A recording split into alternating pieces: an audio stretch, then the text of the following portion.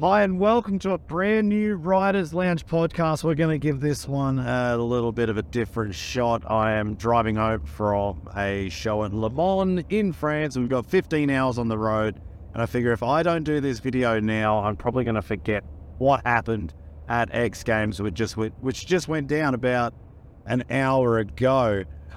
So before I get into it, I would say huge thanks to my sponsor, Roadhouse 10 and Zephyr. I've got a whole bunch of them in the back of the van, but we do have a fair few more hours of driving, so that's where they're going to stay for now. The competition today, though, it was awesome to see. X Games brought FMX Best Trick back in Japan, but it was only the one event. There was no best whip, there was no free solos, only best trick, 2 jumps per person, 7 riders, and probably saw everything I thought we were going to see. The only kind of things that's really kind of surprised me or shocked me actually was from Adam Jones and Julian Van Stippen. But I'll talk about that in just a few seconds. The riders who were there, Harry Beek, Jacko Strong, Rob Adelberg, Josh Sheehan, Adam Jones, Julian Van Stippen, and there's one more, Taka Higashino, the Japanese rider, home turf. And I watched the training yesterday. I think Chuck Carruthers actually had a live feed going on Instagram. And I did see that actually Taka went for a Cali roll and crashed. And he got out of it okay, got back on the bike reasonably quickly, and was throwing down rock solid Indy flips. So it looked like he was ready to go. That was the best part. So what did we see in the very first round? Adam Jones, so the riders were already chosen what order they were going to go in. So Adam Jones came out first, threw down the dead body backflip, which we all expected from him. And I did hear that bar trick saved Adam Jones's life. So he was always going to throw a bar trick out. The dead body flip, it's the biggest one. Nobody does it bigger than Adam Jones. Second rider out, Julian Van Stippen, the X Games gold medalist in best whip last year. You know, the kid who just turned up and threw that whip inside out back to front. He was back, this time in best trick. And he threw down one of those huge ruler indies that we also saw from him. He had a backflip that we saw at X Games last year at Axel Hodges' house. That was in his first run. Tucker, his first jump was the rock solid flip, and it was huge. It was one of the best rock solid flips you're going to see, especially over 75 foot. Harry Beek. Now, Harry, the wizard, you never know what you're going to get with him on the super kicker, which I don't know if you guys saw any photos.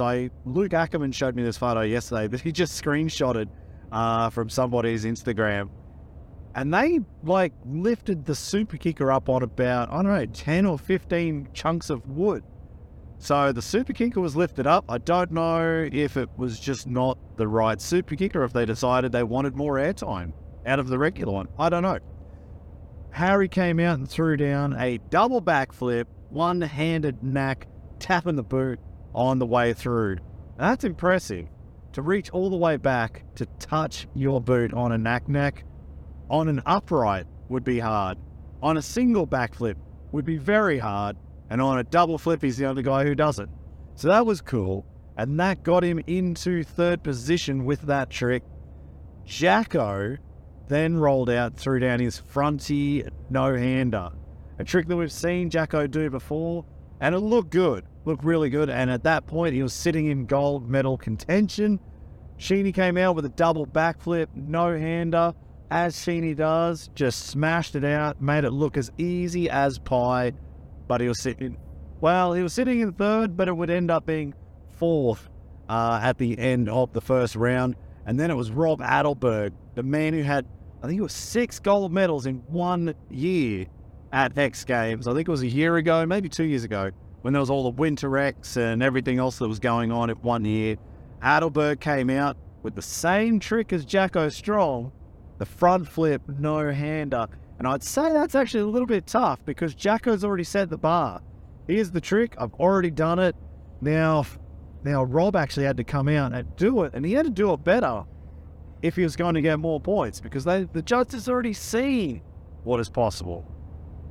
I would argue it probably was a cleaner front flip no-hander, but Adelberg was just didn't get the points. I think it was 0.33 less than Jacko Stromp. So at the end of the first round, Jacko in first, Adelberg in second, Harry Bink in third. And it was pretty, this went down fast. There was no mucking around. There was no ad breaks between the first 7 riders, which was good to see. They just got on with it, and we saw some big tricks. Second round started.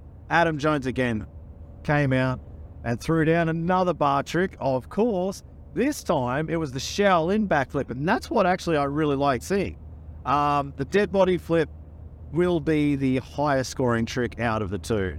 And whether he thought that was as good as he wanted to go today, fantastic. But when he threw out the Shaolin flip, it was huge. I think if we had a super slow-mo replay, which they didn't give us, and it all happened quite quickly, and I'm sitting there, I'm driving along. I didn't exactly have the best internet connection to have the best resolution. I only had about 16 pixels on my screen. But it looked like he actually got his backside to touch that front fender. We'll have to check that one once the replays are available on X Games. This was all on YouTube, by the way. If you didn't see it, it was there. Free to watch this time. That was actually really good. Julian Van Stippen, he came back out. Wasn't sure what he was going to throw. We saw the ruler Indy flip in the first one. I know he's worked on some other big tricks in the past. And he came out with an underflip Mac. Now, I actually was very surprised, and I was really excited with that trick. As he did it, I was like, yep, that looked freaking awesome.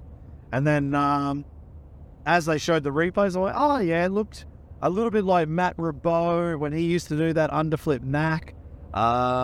Someone like, maybe, I think Levi might have done an underflip Mac. So if you've seen those before, you can kind of picture where Julian went on that one. Taka Higashino. Now, this one, I feel like he probably was going for a bigger trick, but he got the Hart Indy backflip. Like I said, he did a rock-solid flip on his first jump. I saw in Chuck Carruthers's... Is that what you would say for the... Yeah, Chuck Carruthers video from yesterday in training. It wasn't rock solid Indy backflip, so I kind of feel like that's where Tucker was going on it, but didn't feel it, or he just decided to change plans. Hart Indy flip, and it was huge, but it would not be his rock solid flip. Harry Bink, this time he came back out, and I know he's been working on a lot of things. He puts a lot of stuff up on Instagram, so we all kind of we keep guessing what will Harry come out with. This time, instead of going for a second completely different trick, he decided to ratchet it up and go for that double backflip, one-handed knack, and make it better. And he did. He held on to his boot for, well, the first one was like just the slightest of touches. The second one, you could see he actually got to have a bit of a grab on his boot on the way through and looking around at the judges or maybe at the crowd at the same time. So he increased the technicality of it and the judges increased his score, but it just wasn't enough to outdo the front flippers this time. Jacko Strong, next rider up for the second round. He came out with the fronty no-hander. Again, I thought maybe Jacko would come with a different front flip variation, or would we actually see the Corolla that he's been working on for the last month or two that he's been putting up on YouTube? I had a discussion with Clint Esposito on his live podcast 2 days ago. Was it 2 days ago or 1 day ago? Man, time flies.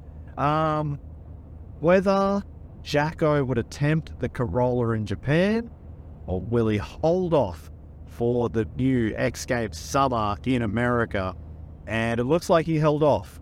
So he went back for the front flip no-hander. He wanted to get it bigger and better because he saw what Rob Adelberg could do. Rob didn't beat him in the first round, but man, he was close. And he knows Rob could tidy things up.